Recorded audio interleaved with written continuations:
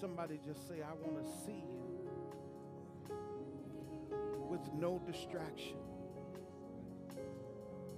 Somebody just say, I want to see you with no distraction.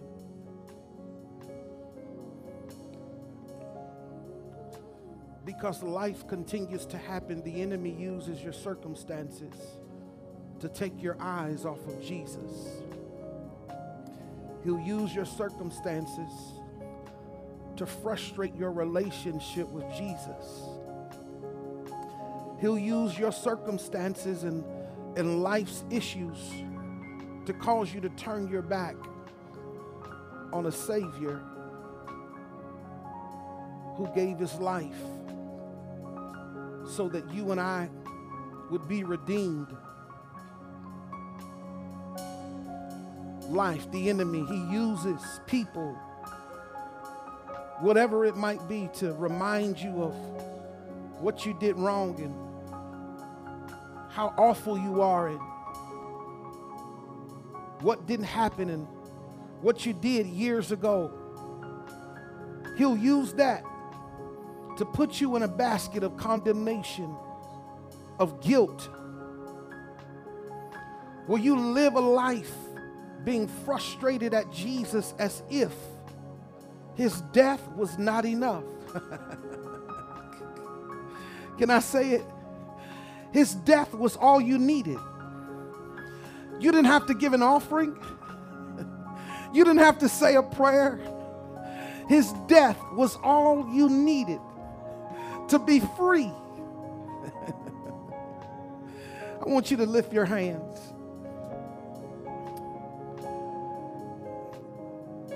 And as you lift your hands, I want you to say, Lord, I want to see you with no distractions. Father, I want to see you as my Father with no distractions. I want to serve your kingdom with no distractions. I want to love beyond distraction. I want to love, I want to serve, and I want to fulfill your will with no distraction. It's not saying that distraction will not come. But he says, a mind that is stayed on me, that which I will give peace to, because I trust you. I trust you enough to see that things are not going the way that I thought that they would go in. But because my mind is stayed on you, and because I see you with no distraction, hallelujah, I'm able to fulfill and I'm able to win the race. I'm able to go beyond when I don't have the strength. But because, hallelujah, you give me strength in the moments of my weakness. That's when I'm made strong, hallelujah. When I feel like I can't continue to go on, hallelujah, that's when Jesus was made strong, hallelujah, when his natural body felt like he couldn't carry the cross anymore. Can I tell you, he carried the cross, hallelujah. He carried the burden of the world upon his shoulders. Come on now. He carried the burden of the will of his Father, which was more heavier than you and I could ever imagine. Come on now.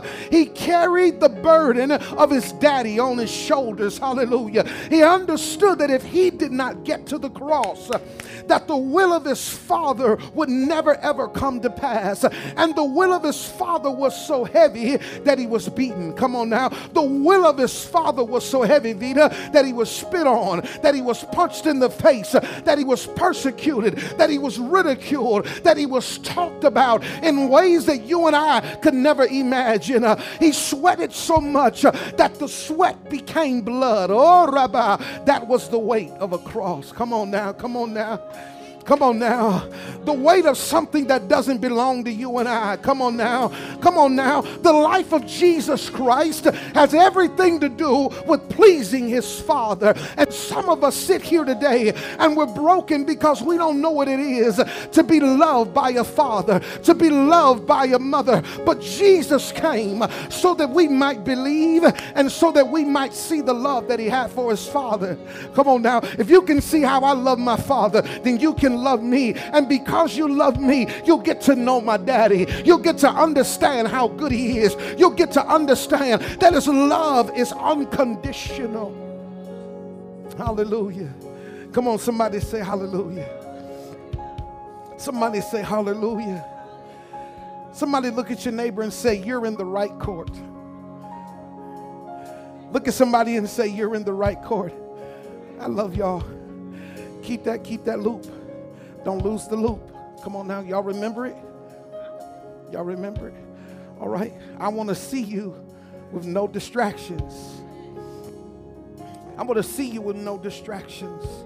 Hallelujah. Come on. Someone look at somebody and just say it again. You're in the right court. Come on. You're in the right court, Amber. You're in the right court, Marty. You're in the right court today. Hallelujah. Hallelujah. Living under the laws of mankind can be one-sided and racially biased. Standing in the middle of a courtroom with the cards stacked against you is not the greatest feeling that one desires to feel. The racing pace of emotions, of uncertainty and false imbalance, that the case will not work in your favor, isn't the best place to be in.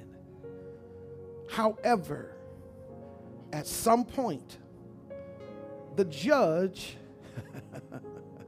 must render a verdict.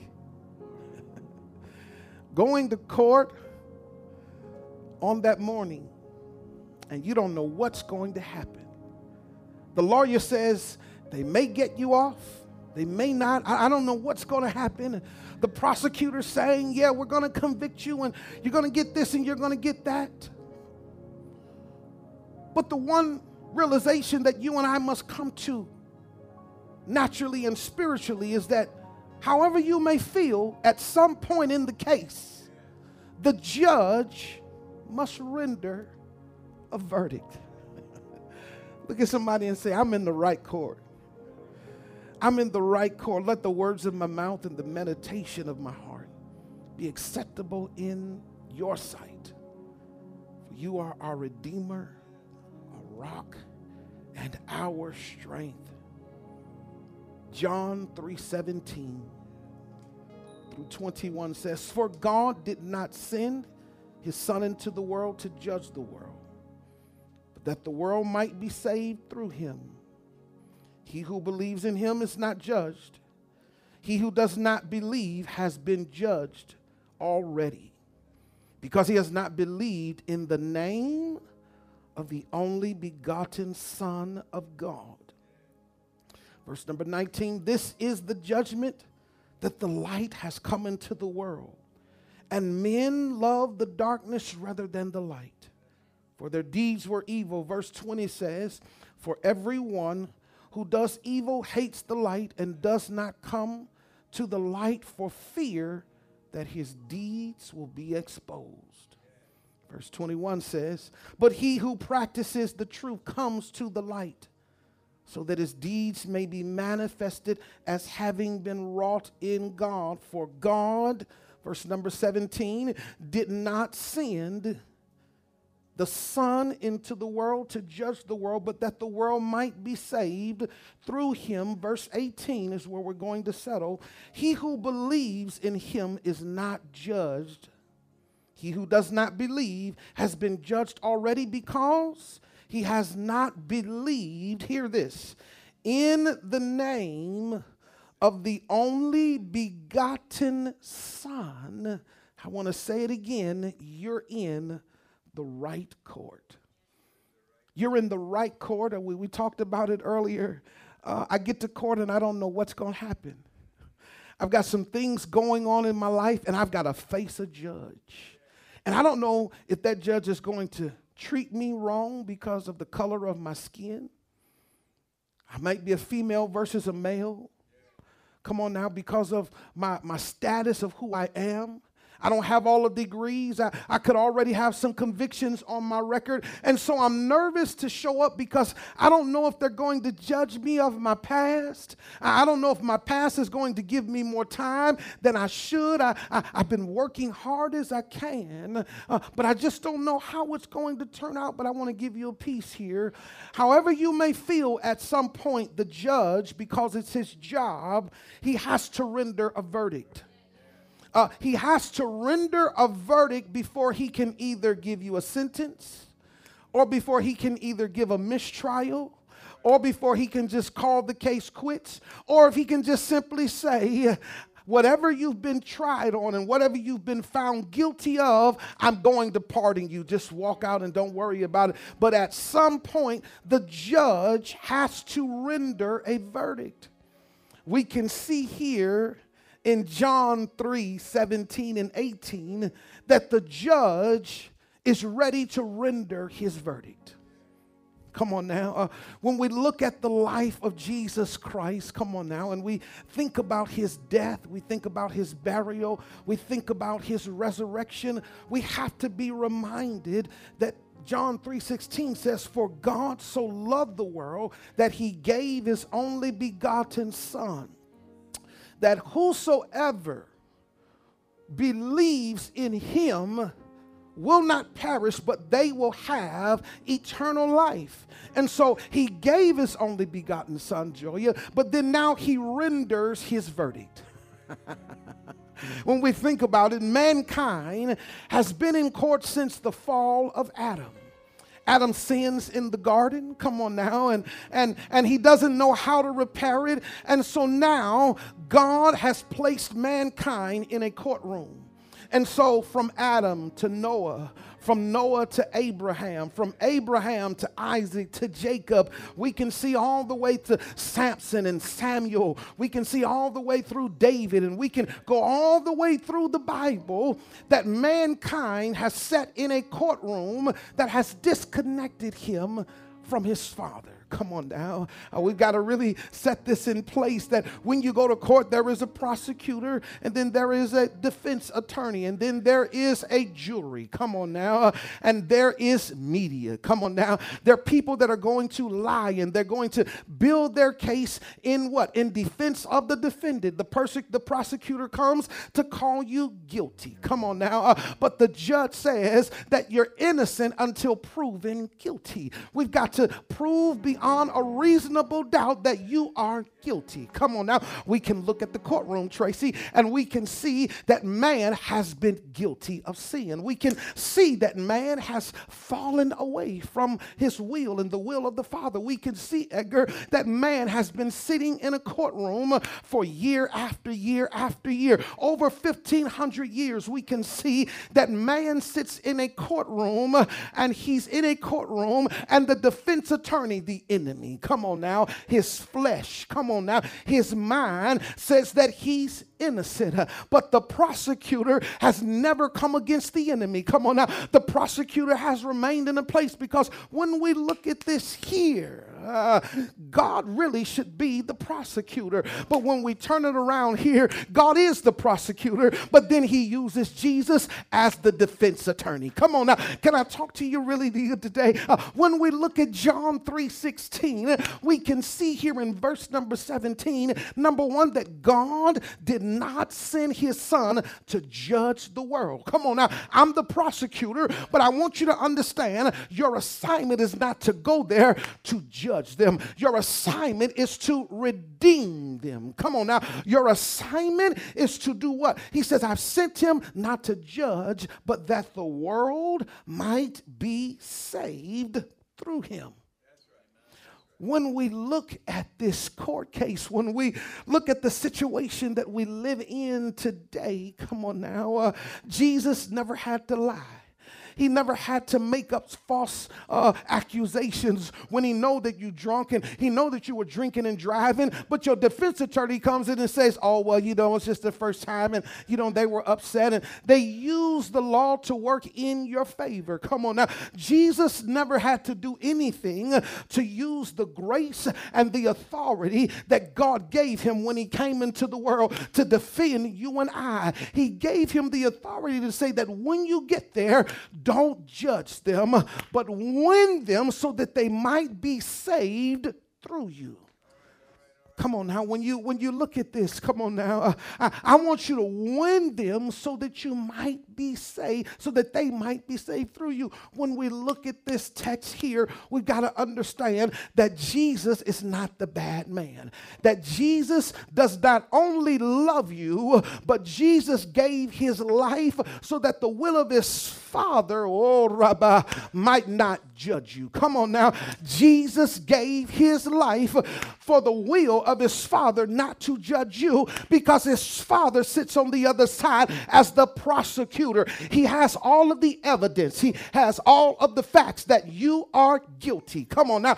You're guilty of sin. You're guilty of having other gods before me. You're guilty of divorce. You're guilty of adultery. You're guilty of everything that I told you not to do. But he says, I gave my only begotten Son so that whoever believes in him shall not perish but have eternal life. Not only did I give him, but I sent him as a defense attorney, because I'm sick and tired of it. I don't know when you're going to see me as your God, but I sent him so that you might respect him and love him. And because you love him, then you'll be able to see me for who I am.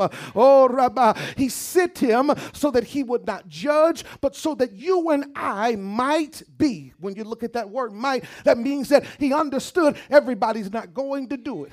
Everybody's still going to do what they want to do, but they might. Come on now. They might. Come on. They ain't loved me. I've never done anything wrong to them. I gave them everything that they needed. I gave them land and they still didn't know how to do it. I gave them manna from heaven and they still didn't know how to do it. I gave them miracle after miracle, signs and wonders, and they still treated me as if I was the bad guy. So now I stand on the side as the prosecutor. I see them as guilty, but the only way I can change my mind is that I've got to send my Son to be their defense attorney. And because you're their defense attorney, don't judge them. Hallelujah. Don't stand there. I need you to fight for them so that they might be saved through you. When we think of the life of Jesus Christ, his only assignment was to get you and I to believe. Come on, Vita, come on now. When we think about it, God didn't send his Son to pass judgment or sentence on one who is guilty of a crime or wrongdoing. Come on now. Did you hear that? Jesus came and he stood there and he just simply says, just believe. Come on now. Jesus stood there and he said, just believe and you'll be okay. Come on now. Jesus, as your defense attorney, I don't want to hear your story. Just believe. Come on now. Are you guilty? Just believe. Come on now. Did you do wrong? Just believe. Come on now. I'm not here to judge you. I don't want to hear your crybaby story. I don't want to know your secrets. I don't want to know how bad it is. Just believe and I'll save you. Oh, come on now. See, that's real teaching right there. Hallelujah. That's the gospel of Jesus Christ. Come on now. Jesus came into the world so that mankind would be saved. Come on now. I came here to save you. I didn't come here to take up for you. I came here to get you out of trouble. And if you can understand that I'm going to be the greatest defense attorney that you can ever have in your life, that when I open up my mouth, the judge has no other recourse but to say free. The judge has no other recourse but to say not guilty. The judge has no other recourse but to say no more condemnation. Oh, come on now. When have you ever seen a prosecutor turn on his own case? He's got the case to put you in jail. He's got the case to put you in jail and throw the keys away. God was the prosecutor. He had everything that he had in his hand to judge you and send us off to somewhere where we would probably never exist. Come on now, think about it. God is just not good, but he's a terrible God. Oh, y'all ain't hear that. God is not nice. See, that's what this New Age teaching want to think, y'all, that God is nice. He ain't never been nice. What's nice about a man that turns around and he kills those who comes against his own? That ain't nice. Come on now. He's a defender of what belongs to him. He's a jealous God. That ain't nice. Come on now. That's a little intimidating. That's a little insensitive. He says, have no other gods before me. I want to be the only one and the only one. Have nothing. Make no graven images of me. Have no idols in your life. I want to be the only God. I am the only God. So love me in that way. Come on, when we talk about God, we got to talk about his wrath and we got to talk about his judgment. But nobody wants to hear about that. Nobody wants to hear about heaven and hell. We just want to talk about he's the man upstairs. And we just want to talk about, Jesus loves everybody. Jesus didn't come into the world just to love you. Jesus' assignment came into the world so that you might be saved. Come on now, let's get it correct here. Where do you see it says Jesus came to love you and to pity pat you on the shoulder and to say that's all right? Jesus came and he said, I'm only standing here because my Father said don't judge you. I'm only standing by your side because my daddy cared so much. He loved you so much. And he said to me that after they believe, don't judge them. Move them to a place where they can become saved. And when you talk to them with my authority. Don't give them a break. Where do y'all see in the ministry of Jesus that Jesus was nice? Where do y'all see in the Bible that Jesus was cordial? Where do you see in the Bible that Jesus was pleasant? There was nothing pleasant about his ministry. He says that if you don't love me, you don't love my Father. Come on now. If you don't see me as the Son of God, then you certainly cannot see my Father, because I am the way, the truth, and the life, and no man cometh unto the Father. Who do you say that I am? That sounds like somebody who was cocky. That sounds like somebody who was arrogant. That sounds like somebody who had an authority to tell you off when you would believe. But we have minimized Jesus to the pretty Jesus. He loves everybody. And Jesus understands your heart. And Jesus knows all about your troubles. The devil is a lie. Read it for yourself. Read it right here. His Father told him, he says, I'm sending you not to be their friend. I'm sending you not to be there and to just pity pat them on the shoulder and give them a break. I'm sending you there to save them, because if you don't do it, everything's going to cease. Because I have nothing else that I can do. You're the only one. And so I need you to understand that Jesus came into the world to be the Savior for all mankind. Come on now.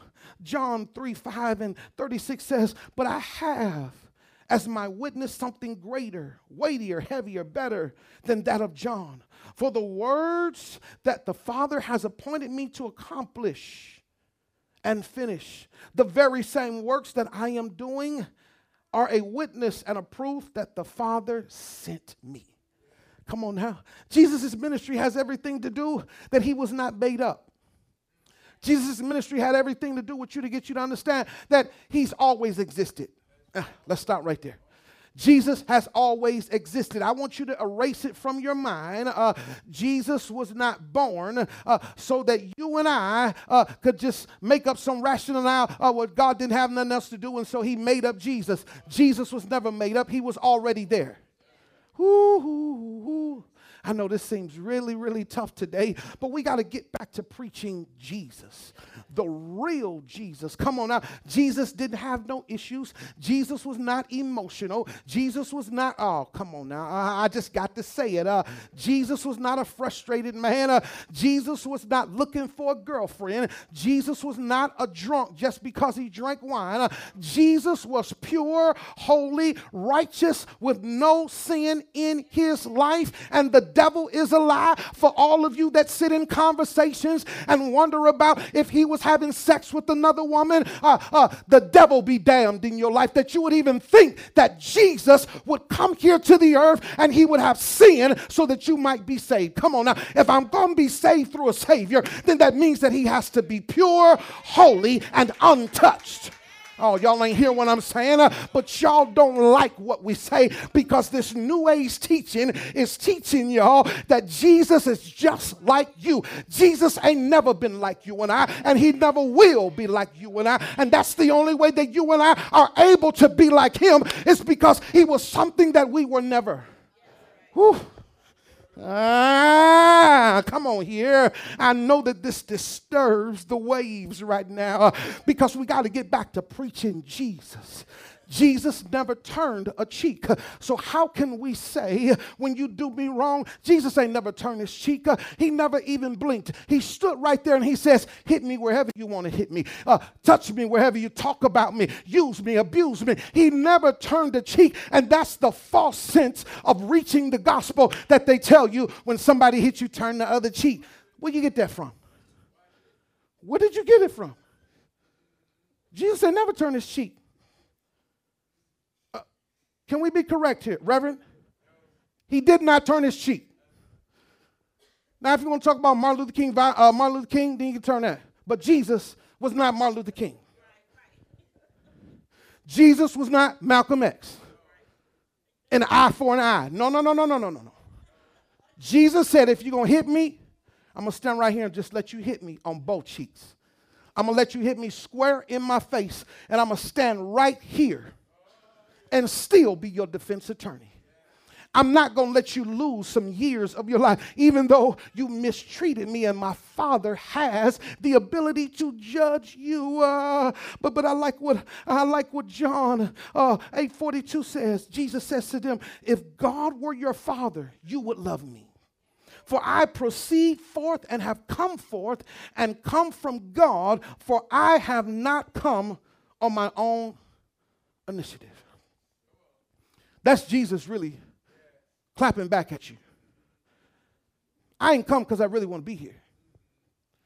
I came because my Father sent me. Y'all miss it. He didn't come because he wanted to. He didn't come because he's having some conversation. Well, Pops, maybe you should just let me go down and check him out, man. And, maybe I can talk to him and have a little conversation with him, man. Maybe we can, go to the bar and, just get a couple drinks or, we can watch some TV. No, God says, I need you to get up because you're the only one left. That's what Scripture says. He was the only one left. Everybody else that God sent got killed. Moses, Noah, all dead. Jesus, being the only one, could do this. He says this to him. Number 2, God sent his son. God did not send his son Jesus to judge the world, but God sent his son into the world so that they might what? Believe. I want you to save them, but then you got to believe. Ooh, what are you saying? You cannot be saved and don't believe. So can I say it like this? Most of us have quoted the Romans text. If you confess in your heart and believe that Jesus Christ died on the cross, rose again from your sin, you shall be saved. Most of us just said it. We didn't believe it. So that means that you're not saved. That means that the rapture come back, you're going to go to hell. Come on now, let's look at the word. He says that they might be saved and then that they might believe. Oh, okay. So I can't just say if I confess with my mouth, but I got to believe in my heart that he, the one who he sent, Jesus, the pisteuion, that's the Greek word there, that he might believe, that we might believe to entrust ourselves into an entity of complete confidence and belief and trust. Ooh.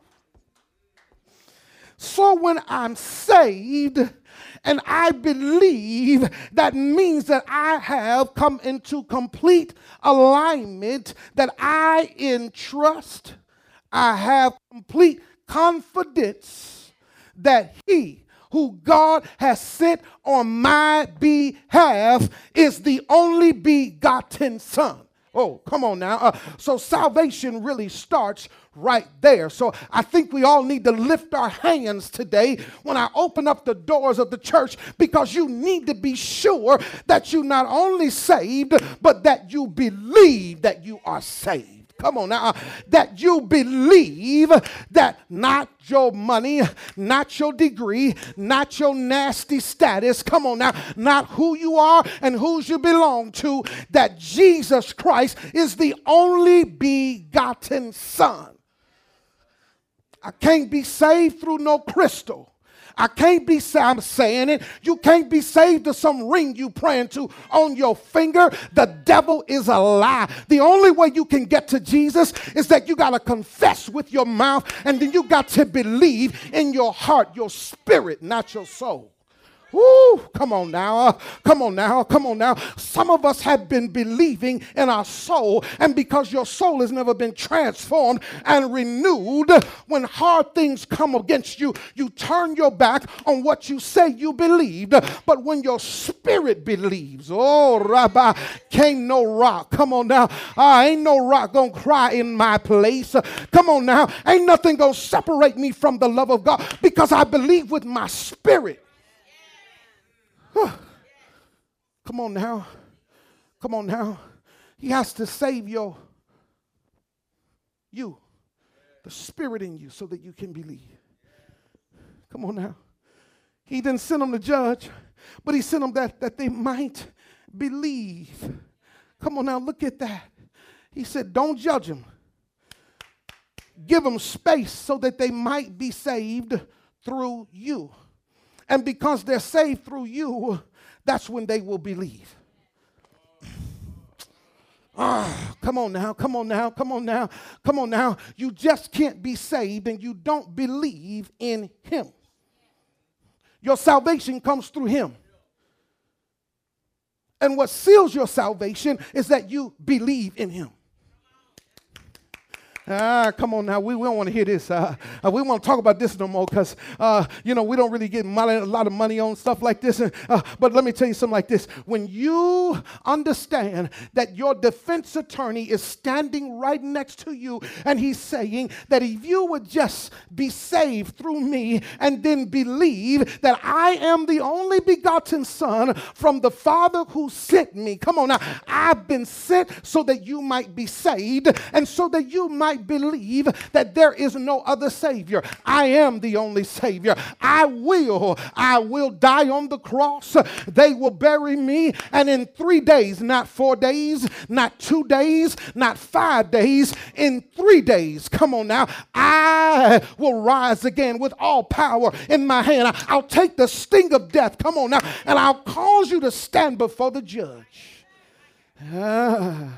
Mark 16:16 says, come on, Rev, he who believes. Come on now, I like this in the Amplified Bible. Who adheres to and trusts in and relies on the gospel, and in him who sets forth and is baptized will be saved. Oh, come on now, let's get to it. Let's get to it now. Come on now, I'm from the Baptist church now. I'm a Baptist boy now. Come on now. If you confess in your heart, confess with your mouth. Come on now, believe in your heart. Come on now, that Jesus Christ has died on the cross, rose again. You shall be saved. And because you believe that he has saved you, and because you believe that he is the only begotten Son, they now sing, take me to the water. Take me to the water, hey, take me to the water to be baptized. None but the right, come on, y'all ain't ready.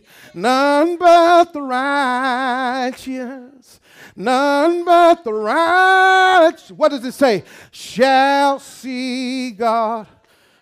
Come on now. So we probably need to do baptism in the next couple of months so that we can all be rebaptized. Come on now. Because sometimes you need to just go back and fix some things that you thought were right. He says not only shall you be saved through him and believe, but he says you got to be baptized.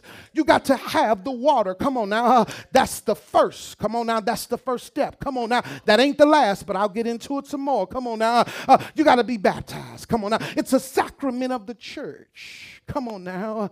Come on now. You got to go through this. He says here, he says, he who sent me possesses now eternal life, and he does not come into judgment, but he has already passed over out of death into life. There's a bracket right there that says, he who does not incur sentence of judgment will not come under condemnation. Let's look at this here. John 5:23, Tracy says, I assure you, most solemnly I tell you, the person whose ears are open to my words, who listens to my message and believes, there's that word again, believes and trusts in and clings to and relies on him, he who sent me. There it is again. Come on now. There it is again. He says they possess eternal life. See, you can't talk about Jesus without talking about his Father. You can't talk about the Father without talking about Jesus and the Holy Ghost.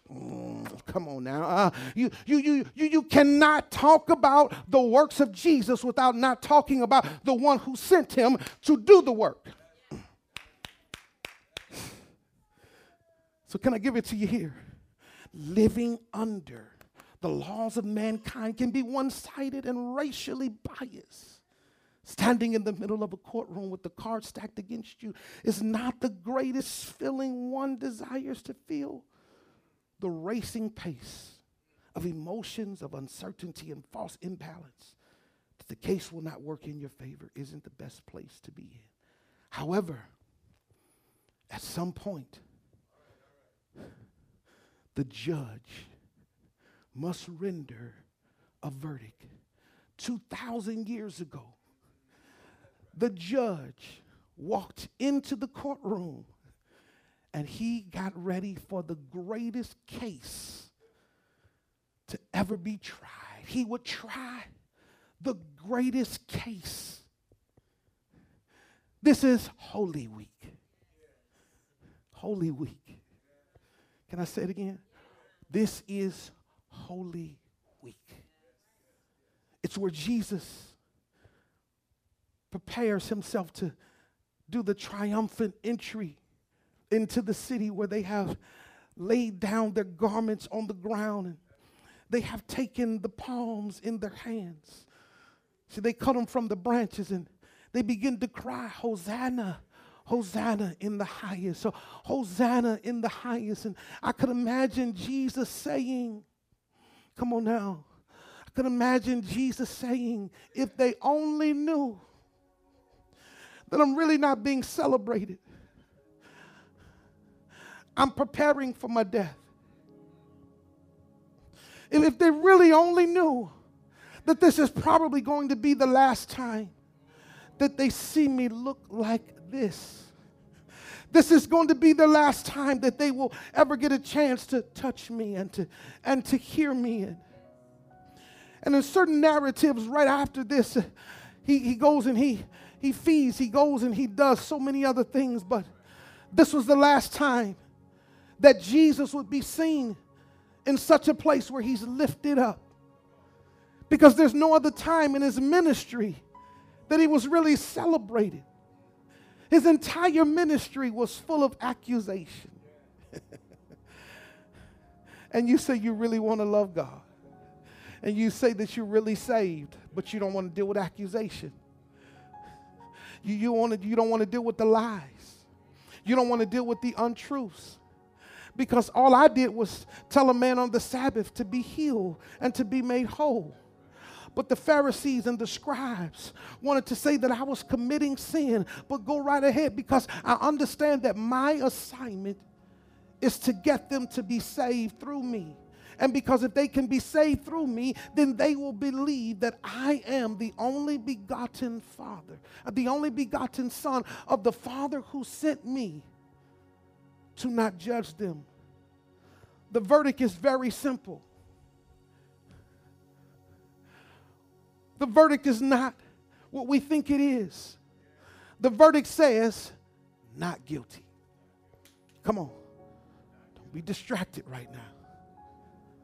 The verdict says, not guilty. Come on now. Now this is God, Jesus, and the Holy Ghost. They all in the courtroom. They all know that they're guilty. Jesus even knows that you're guilty. But he says, if you could just see me, let me paraphrase it. If you can just see me, and if you could just allow my blood, because he could have just sent him and said, just die. You're hearing it. Why did he have to shed blood? He dies for the sin of Adam. But then he dies for the unrighteous blood that was shared between Cain and Abel. See, y'all got to go back. You got to go back down that line. He didn't just die for the New Testament. He had to go all the way back down the line where it started. Where it started. And that's why he says, there is no condemnation in those who believe. Not saved. Get it correct. He said, there's no condemnation to those who believe.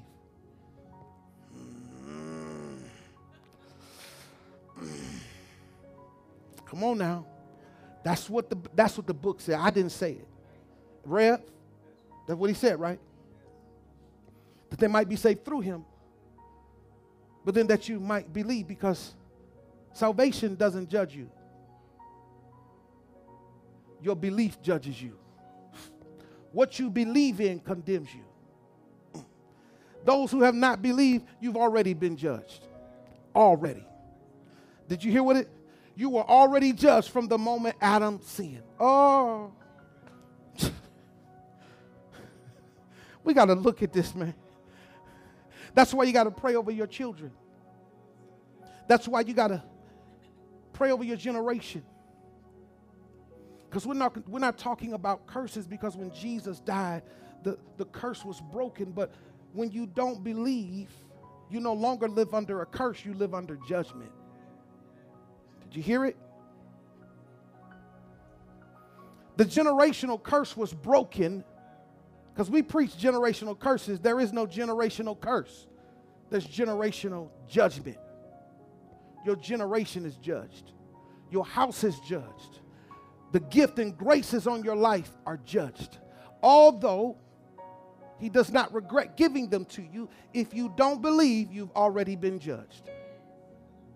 Not cursed, judged, sentenced, condemned, given life in prison, never to come out unless you choose to believe.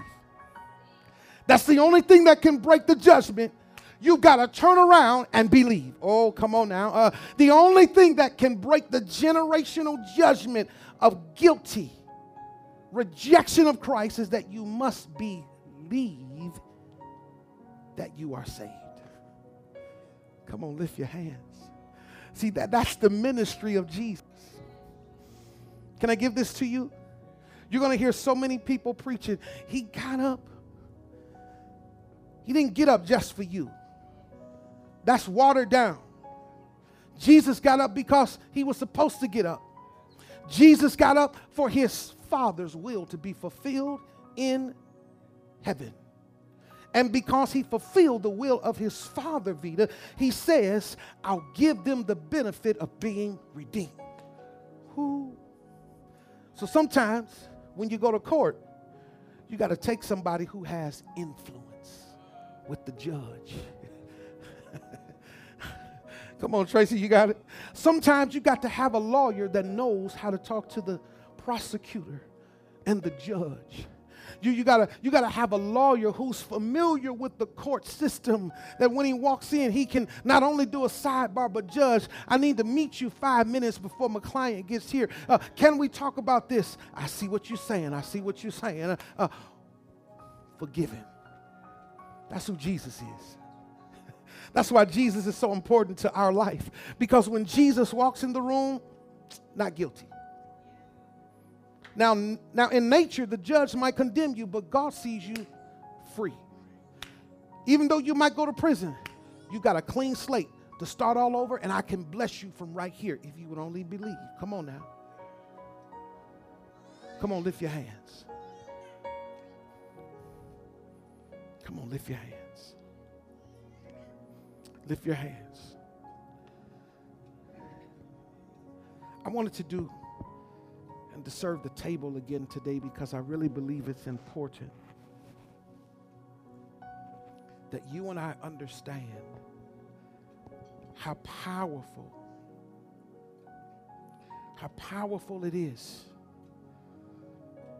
that this season that we're in,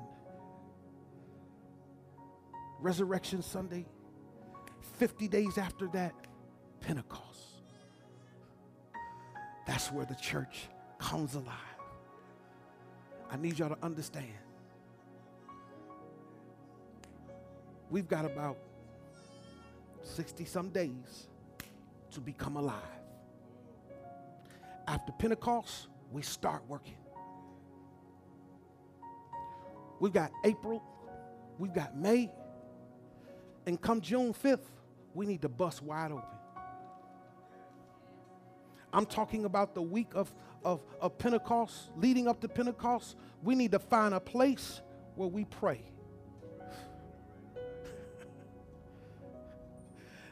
Because Pentecost says that we've now become the Christ in the earth. And now it's our turn to be given as a sacrifice. It's your turn to carry a cross. It's our turn to carry the cross. So as we prepare the table today, come on. I want to see you without distraction. I want to believe without distraction. Father, we thank you for the table, the grace of God and the peace of God. Hallelujah. Thank you, Jesus. Hallelujah. Thank you, Father. Hallelujah. Hallelujah. Thank you, Jesus. We thank you, Lord. And we bless your name, oh God. We praise you and we magnify you. Thank you. Thank you. As you lift your hands, as you lift your sacrament before the Lord, I want you, each and every one of you, to understand that the table, this is the table. It says, do this in remembrance of me as often as you can. You've heard me teach that remembrance is about putting him back together, the body coming back together. We teach here at the Rock Church that the table represents the true and living active presence of the Father, Jesus Christ, and the Holy Ghost. Come on now. There is presence here at the table. We're not just remembering something or recalling it to remind us. We're remembering every time we do it that the body has been made whole. That Jesus, his Father, will return. Hallelujah.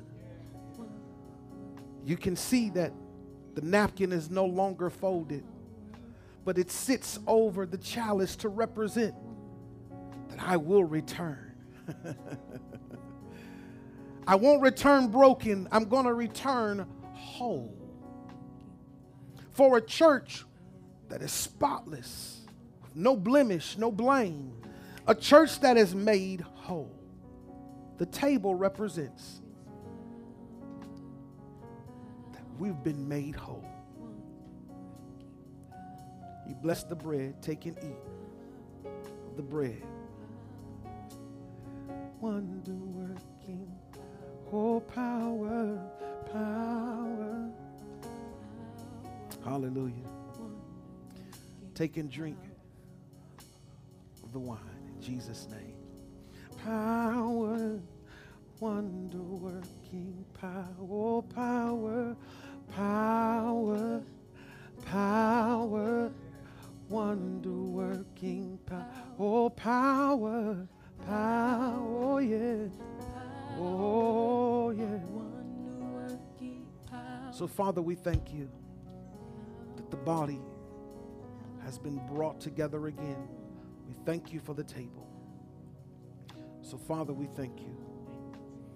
So Father, we now pray the prayer of those who desire, oh God, to recommit, to give their lives to Christ on today. I believe that he is the only begotten Son and that he was sent so that we might be saved, sent not to judge.